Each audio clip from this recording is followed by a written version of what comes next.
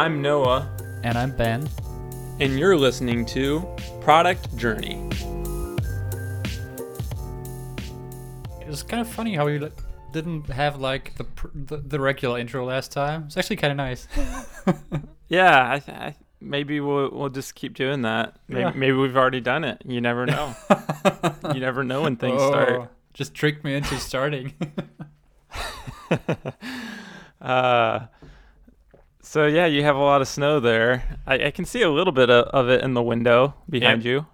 Actually, the window was completely covered in snow, and the three windows in the living room won't even open. Like they're completely frozen. You can literally not open You're them. stuck inside your apartment. Yeah. And I actually can't get out. Yeah, I have to turn on the lights because you know, like the snow is covering the entire window and you cannot open it, and there's no way, because it's the roof, there's no way to actually get rid of the snow. My parents have like a story of like some huge snowstorm where there was like 8 feet of snow on the ground. They couldn't even open the doors to their house. Yeah. And then this was when they were on the farm, so they had to like build a tunnel to the barn to go feed the animals. And like, sounds like some crazy stuff. It's like, I've seen a decent amount of snow, but not that much snow. Yeah, it's kind of ridiculous. Like, we have a balcony and it opens to the inside, so you can't open it. It's like knee high in snow. And even if you have like good shoes, like they won't be that high. So it will basically just go in there. It's pretty crazy. Yeah, you just need to get those snowshoes, you know what I'm talking about? And then you just can walk up on top of the snow. Yeah. Oh, that would be awesome. Yeah. So other than being cold, how are you doing? Doing good. I mean, we did have some water leaking into the bathroom, but apart from that, it's going good. I launched the marketing site this last weekend actually. I saw that for True Fans. Yeah. It looks great. Thank you. And I did get around 30 early access signups from it over the week. So I'm pretty happy about that. Yeah, that's pretty good. That's a good amount. And just today I actually wrote the first blog article and published it. Kind of trying to get some SEO juices flowing really early on. I'm not good at it, I think, but... So you think that SEO is going to be kind of one of your main things you're going to target for distribution channel right off the gate? Yeah, I'm trying. I think it is an established category, and so people are looking for it, which doesn't mean I can like capture the demand, but I'm going to try. What's your like strategy for that? You mean like what content I want to focus on, or? Yeah, and how you're gonna get your pages to be seen, get them ranked in Google, stuff like that. Oh, so what has worked before, and I'm looking back at quite the history with clients from my day job, is always put in the search console, always hand over sitemaps to Google. And then it's really just about publishing regularly, and it's about the content really. Like you wanna have a keyword, basically like a focused keyword, and then really just be helpful. Honestly, if you're just trying to appeal to a real human audience, that's probably like the best thing you can do. Like, don't even try to write for the robots. Yeah, and that makes sense. I just started the Lean SEO course that Pat Walls put on, and it's pretty interesting. I'm definitely learning a little bit in there. I've taken like a Ahrefs SEO course in the past, and that's where I learned a lot. I haven't really used it though, so I don't have like experience like actually trying to really get pages ranked and stuff and get traffic, but I hope to eventually do some of that. But yeah, the Lean SEO framework is very interesting because it's basically how he does it is it's like you kind of think about your blog or your website pages as similar to like you would a startup where you kind of just try an idea, you try writing some content, but you only put like a max of like 2 hours into it. And then you basically just put it out there for 30 days, track it at 30 days, come back, see how it goes. And if it goes well, then you just kind of keep doing that thing. Maybe you optimize that original one because you didn't spend much time on it. And then you can kind of do content types that are very similar to that and just keep doing those. So it almost sounds like overall the strategy for him is like just put out tons of content. Like like if there's, I don't know, for example, like if you're doing a blog on like dogs, maybe like you want to have content about like a breed, a specific breed, like how to tame a breed or something like that. Yeah. I think what he would do is you first make some content about taming a specific breed, and if that goes well, then you turn that into taming this breed, taming that breed, taming, like basically you just do the same content but for every single breed, for each topic, I think they would call it. So you have a content type and then you can do that for multiple topics. Yeah, that's smart. Yeah, I think some people refer to that as like programmatic SEO. Like that's the term I've heard for it, where you basically just where you can, like, you have variables that you can fill. Oh man, I'm bad at explaining this, I guess, but just like you said, like you have those different breeds, and you can basically complete the sentence just for every breed, and then you just write the content specifically for that, right? Yeah, that's pretty. Yeah, but in some ways, it feels like, I mean, you could end up with just hundreds of content that are all like pretty similar, but they're, you know, they have some little differences. In some ways that does feel kind of like against what you're saying, where it's like you're writing for the bots a little bit. Yeah. Like if you, like, I don't even know, like, would you have like a blog page that has like all these different blogs, or would they just kind of be like hidden in your site somewhere? Because it's like, I don't know if that would look good if you had like this big blog page where everyone's like, oh, so I see you wrote like 50 of these. Yeah. And just changed out some words and things. You probably would go and have like little landing pages for each breed, right? And then under those you would have, I don't know, like if you have like 5 breeds and 10 articles each, you would have 50 overall, and you just have like 5 landing pages with 10 on them. So even for the user, it doesn't look crazy, but yeah, I mean, it's definitely also about the amount of content that you put out there. Like, I'm really bad at writing those posts, I guess. Like, it takes me a lot of time sometimes, and that's basically the biggest hurdle right now, is to come up with first come up with the topics, which is kind of easier, but then really writing some useful content about it, that's the hard part.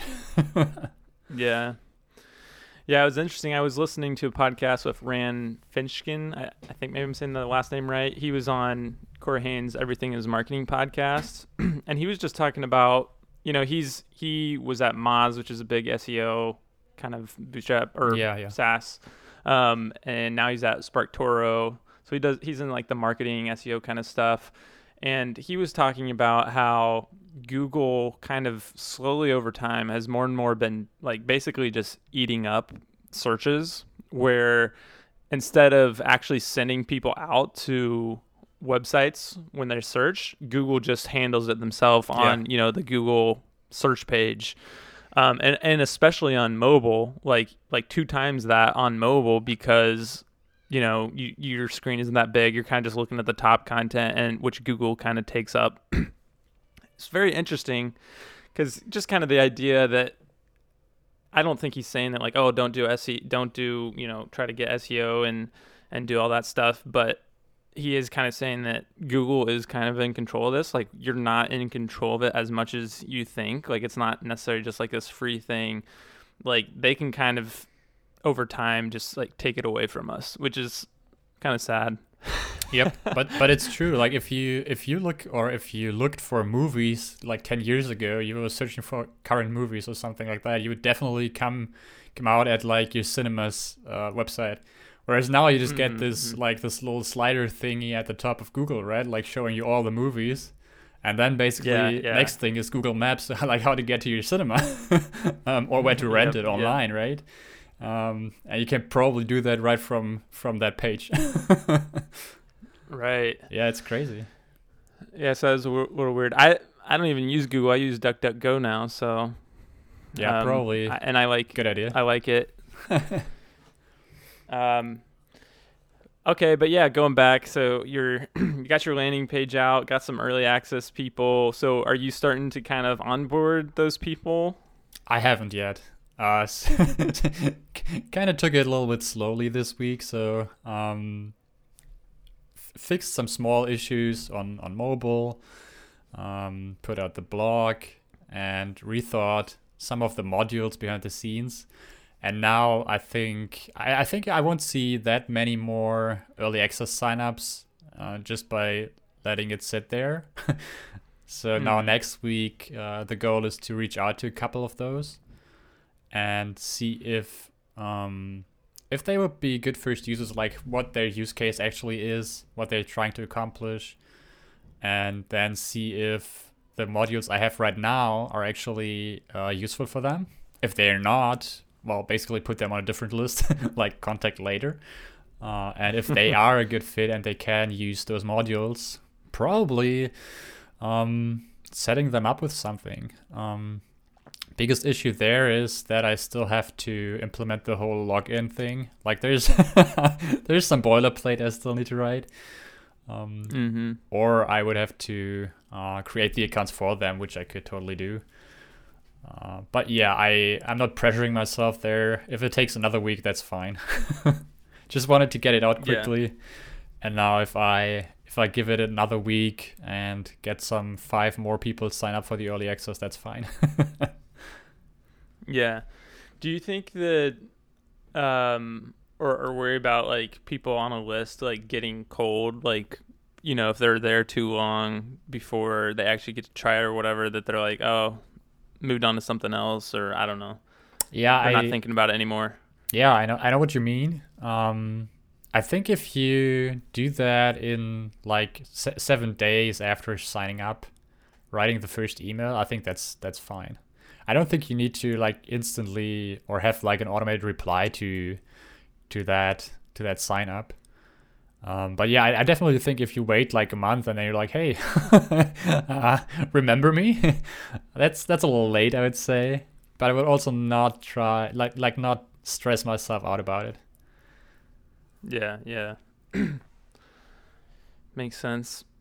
But what about you? Like you have your waiting list up as well, right? How do you handle that?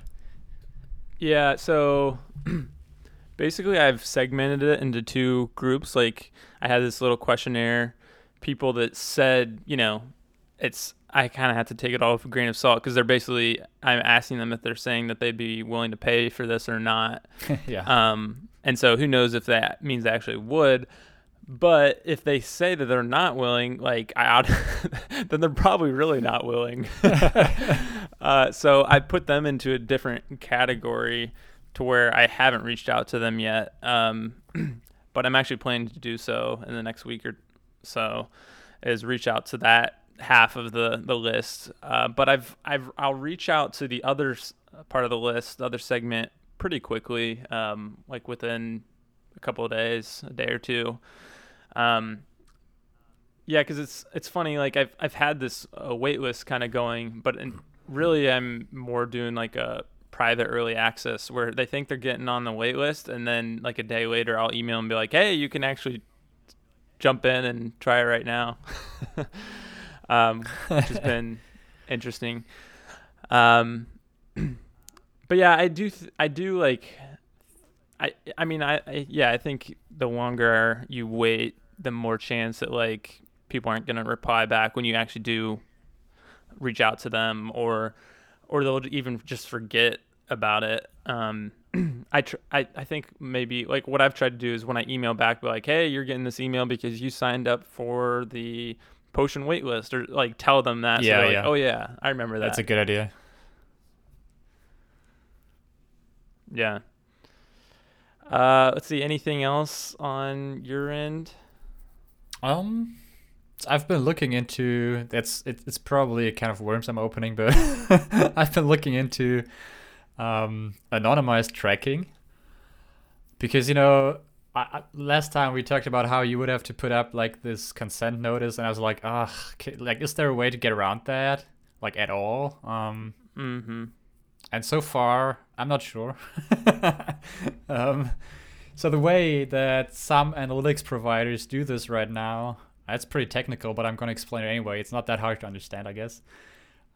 They basically track your IP, and then for each day or each, like they take like the nanoseconds or whatever, and they hash your IP with that timestamp and a certain password, I think, for every day.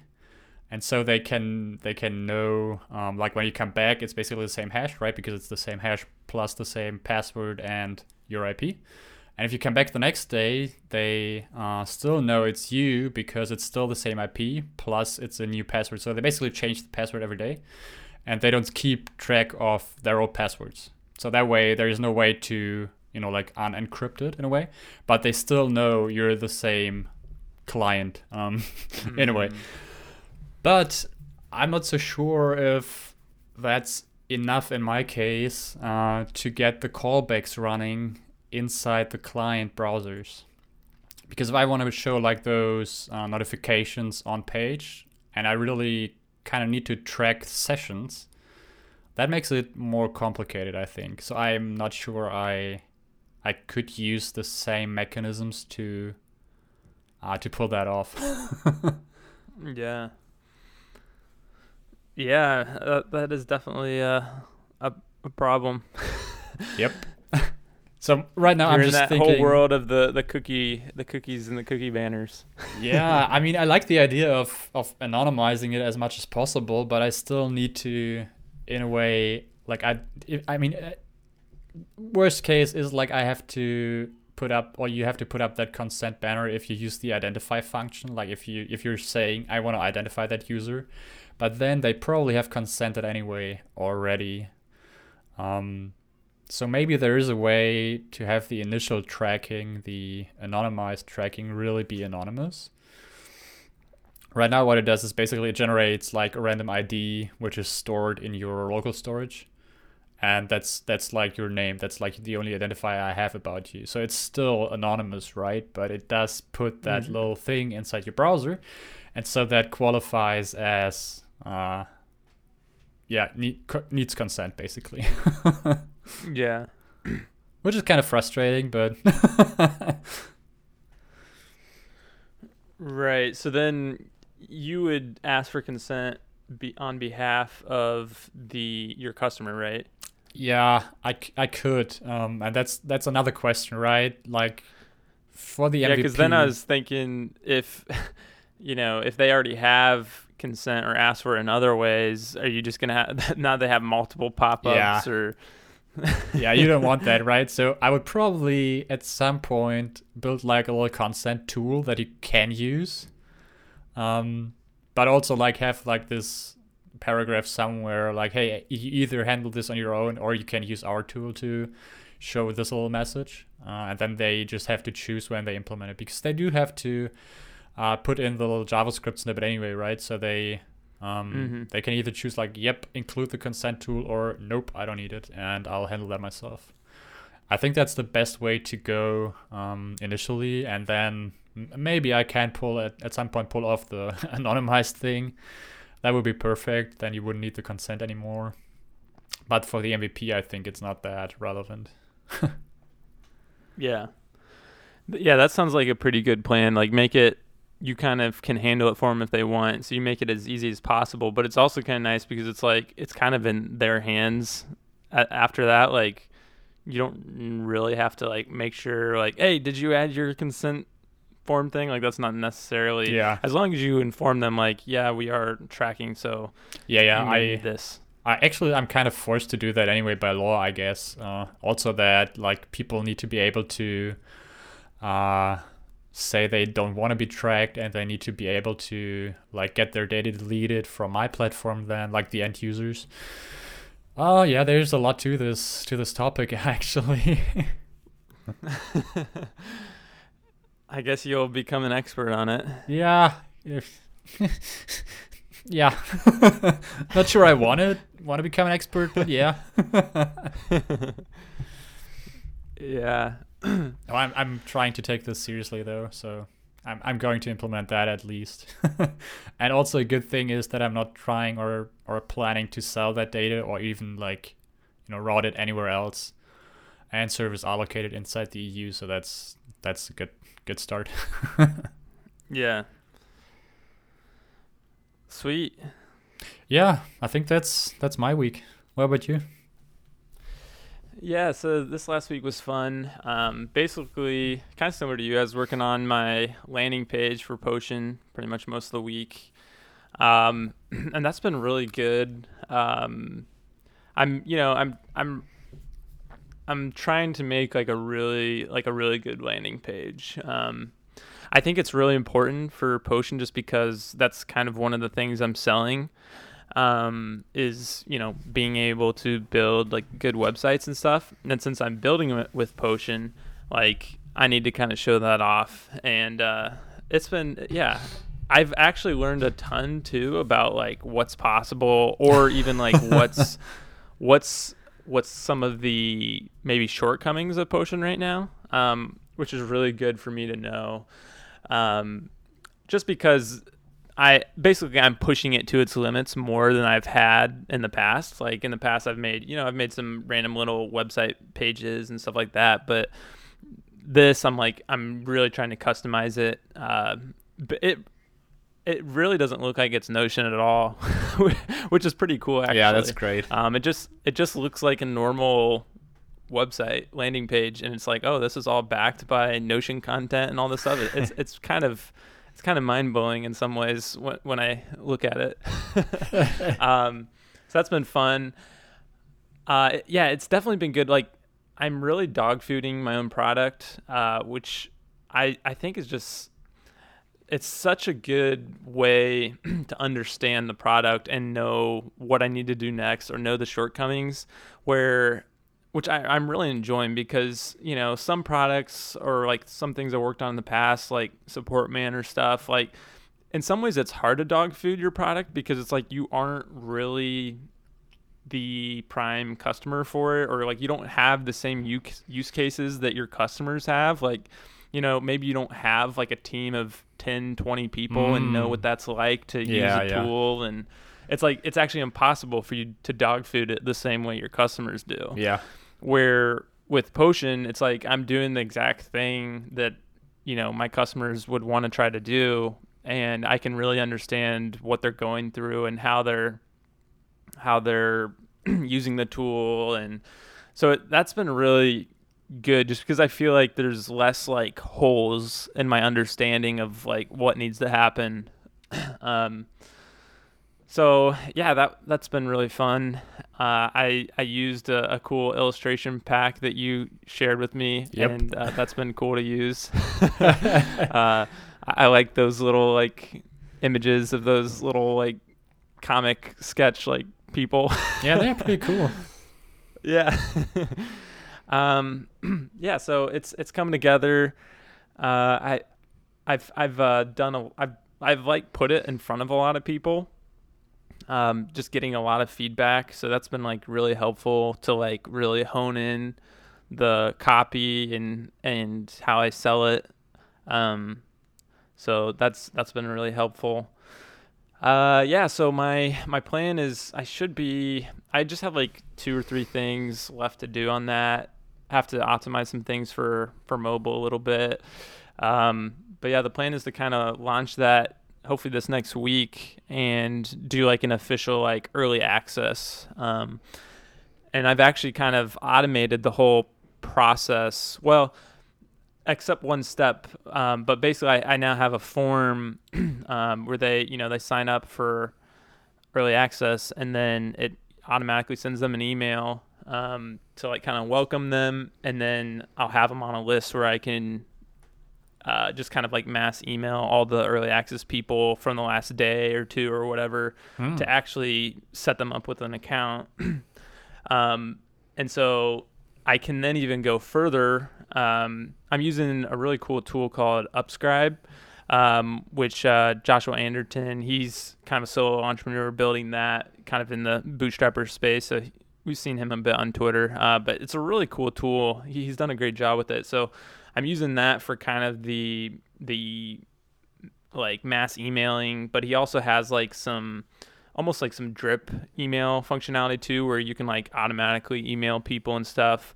So I can eventually, like when things are like good and running, like I'll probably just flip that switch to where it just automatically emails the early access people. So I'll still be in early access, but it will kind of be like an automated thing. Yeah, that's good. Where it sets them up. I guess the reason for that would be is that, like, I guess my thinking of staying in early access like that, where it technically is like an automated thing, but to the user it feels like early access, is that basically it just gives me control on my end as I'm kind of building, to where if I run into any issues, or if I have some, I'm still going to be changing the infrastructure a little bit of how the websites are generated and created. So like this will give me the control to like, I need to maybe pull back on letting people in for a little bit because I'm making some changes, or just things with that. It just gives me some more control there just to make sure everything's running great before I just let people in whenever they want. So that's kind of my plan for it. As well as I'm still trying to think if there's ways that I can like use, like almost like gamify the early access list to like make more people want to come in or something, with like invite codes or something. Interesting. So I'll see if there's ways I can do that. Like maybe they can like jump the list or something. I don't know. Yeah, that's not a bad idea. Try to create some demand. Yeah, but that's pretty much what I've been working on the most part for this last week. The only other thing is I've had some good conversations with some people in the Notion community, and kind of like, just kind of like trying to understand, actually see ways where I can maybe collab with some other people that are building stuff in the Notion community. There's these guys building a tool called Chili Pepper, which if people are in this like Notion website building community, they would probably know of Chili Pepper, because Chili Pepper, they kind of launched something pretty early on that allowed you to create forms in Notion. Ooh. Like for Notion websites and stuff. And so right now they just kind of have like a free tool. But I talked with those guys, and basically just finding ways that we can kind of work together. So that was really good. Just like trying to see different opportunities to like kind of collaborate with and integrate with different tools that can hopefully maybe bring some people to Potion, and maybe I can help them out. Things like that. And I think I'll probably want to continue to do some kind of things like that in the future, like see if there's different like Notion creators and people that I can kind of like work with for a little project or collaborate in some way so we can kind of help each other out. So yeah, that was good. I've been thinking a little bit about pricing. So this could be a big conversation. I am curious to hear what you're doing with pricing so far. But yeah, I'll actually be showing my pricing page kind of for the first time when I launch the landing page. And what I landed at for right now is $6 for one site, $12 for 3 sites, and $18 for 8 sites. And so like they get the same thing with each plan, except just more sites, basically. And so I've kind of been playing around a little bit with the pricing with some of my early access people. But this was the one that I kind of tried and tested out the most. And mainly I'm basing it off of my competition. Like I want to be cheaper than the competition that's been out there, mainly Super, starting out. But really, like, those price points are pretty cheap. Yeah. Like it's worth more than that for sure, like the value of it.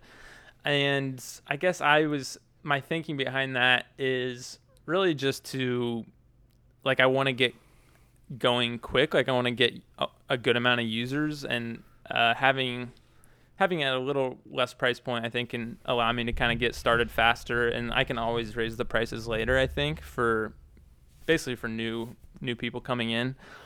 So that's kind of what I'm thinking I'll probably do just to kind of get started.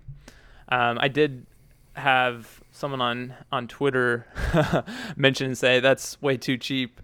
And so that made me think about that a little bit more, which was good. But yeah, I bet some people will probably think that it's too cheap for what it is. But I did see, I don't know if you know Jordan, I forget his last name, but the founder of Closet Tools. He has that really good solo entrepreneur business. Jordan O'Connor? Is it O'Connor? Yeah.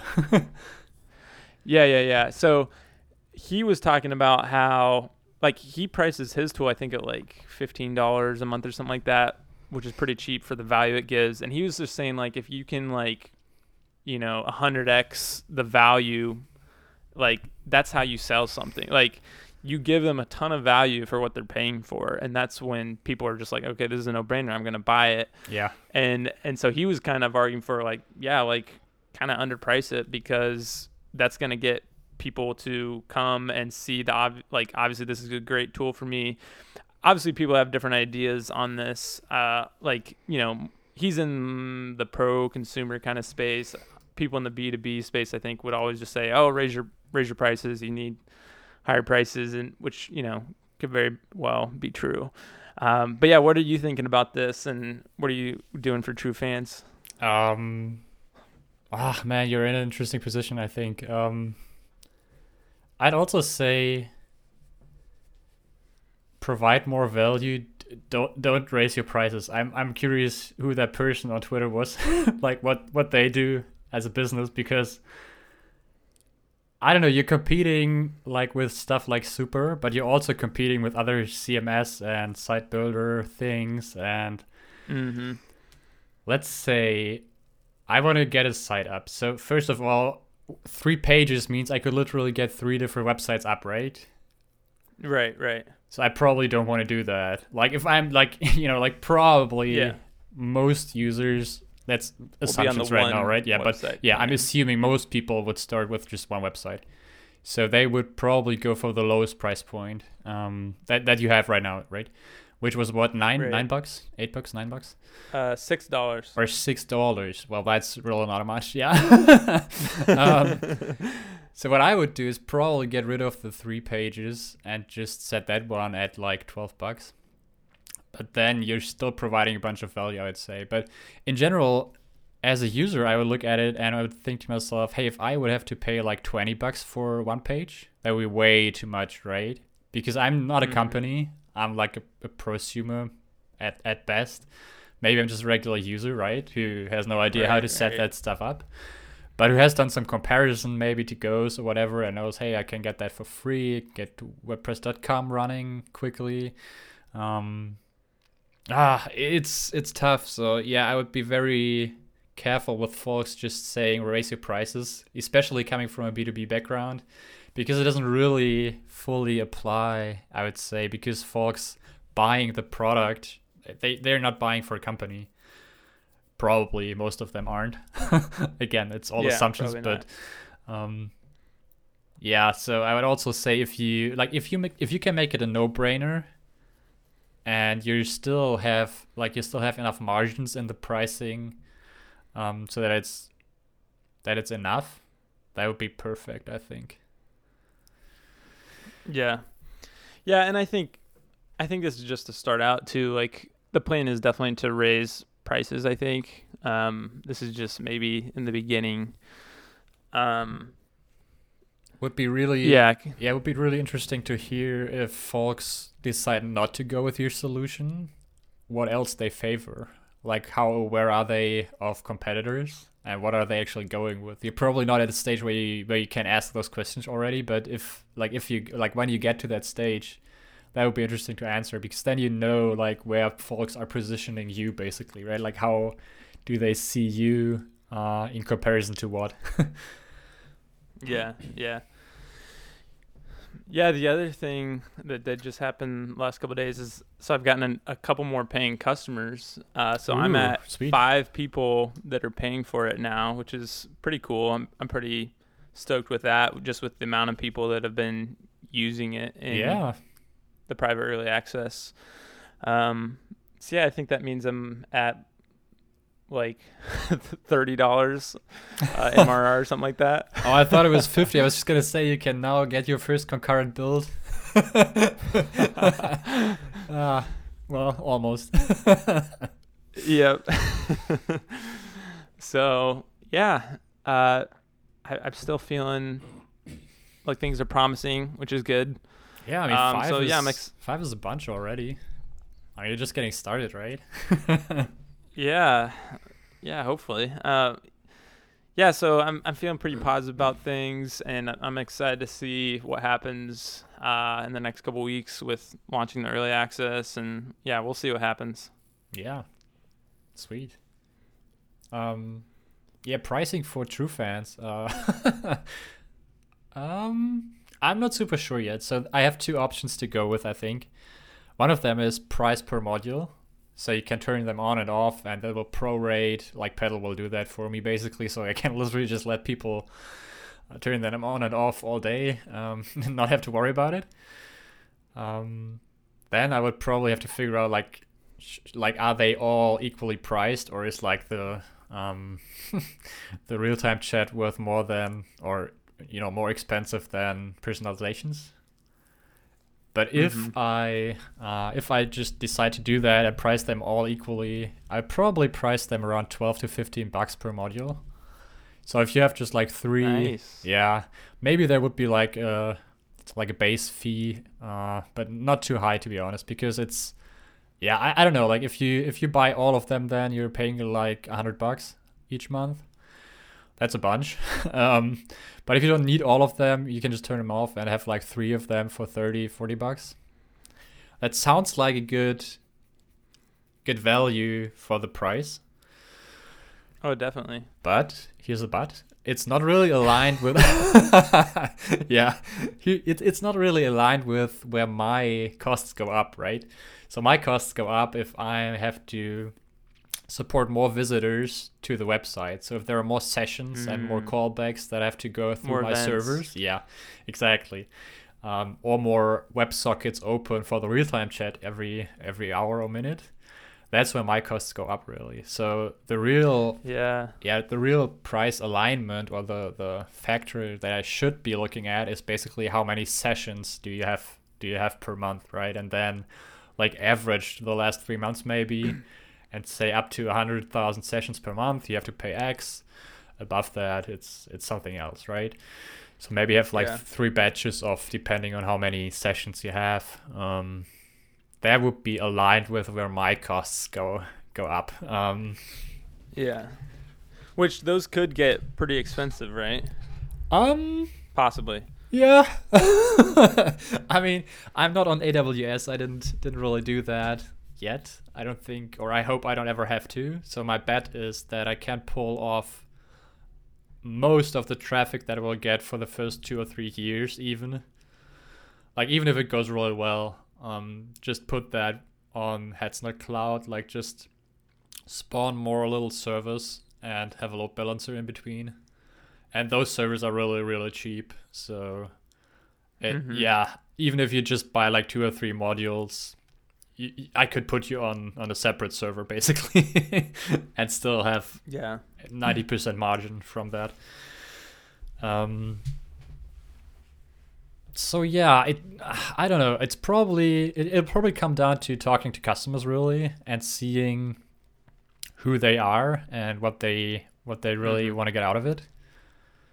I mean, I feel like what I would think, at least from seeing other tools like this and stuff and seeing how they price things, like I feel like you would have, like, you want to price them on the value, right? Like you want your tiers or how you price them beyond the value they're getting from it, which I think I see two different ones for true fans. There's the modules themselves, like each individual module gives some value.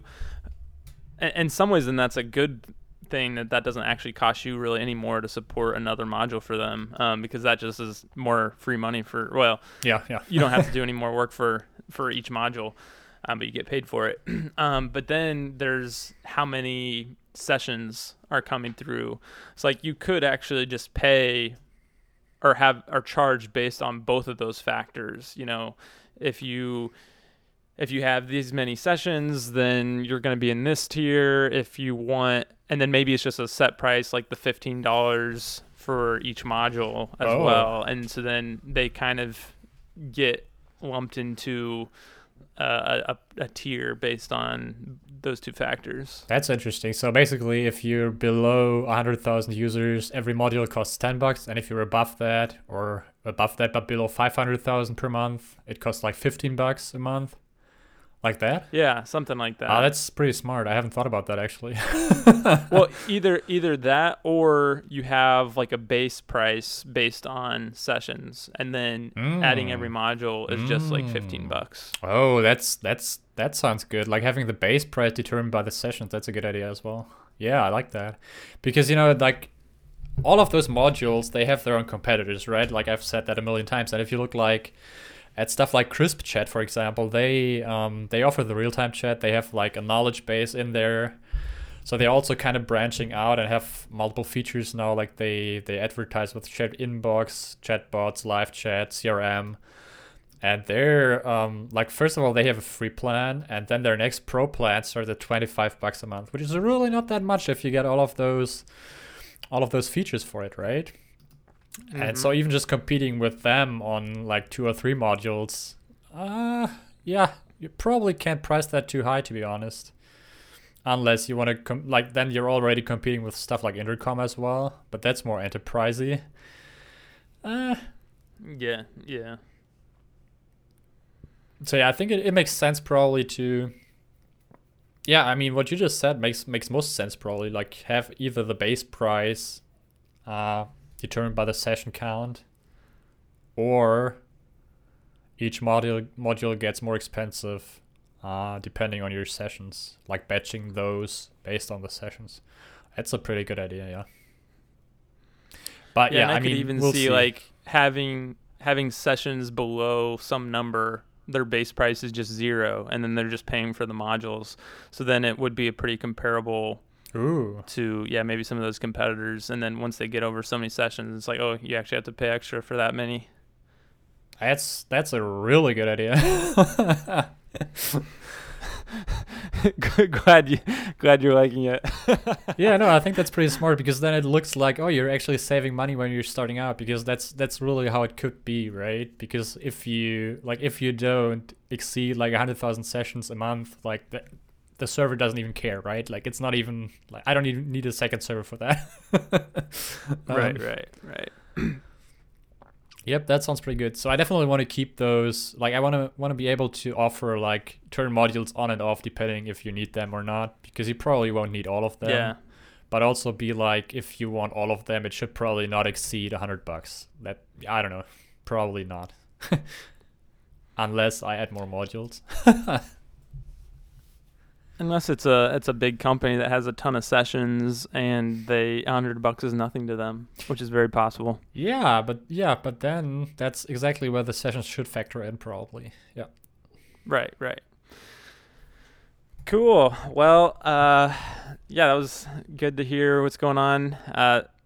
We'll see what happens. We're both in a kind of a launching phase a little bit, launching early access. So that's a pretty fun phase, I think, of the journey. So we'll see where things go next. Yep. All right. Thank you for listening, listeners, and we'll talk to you in another episode. See you next week. Bye.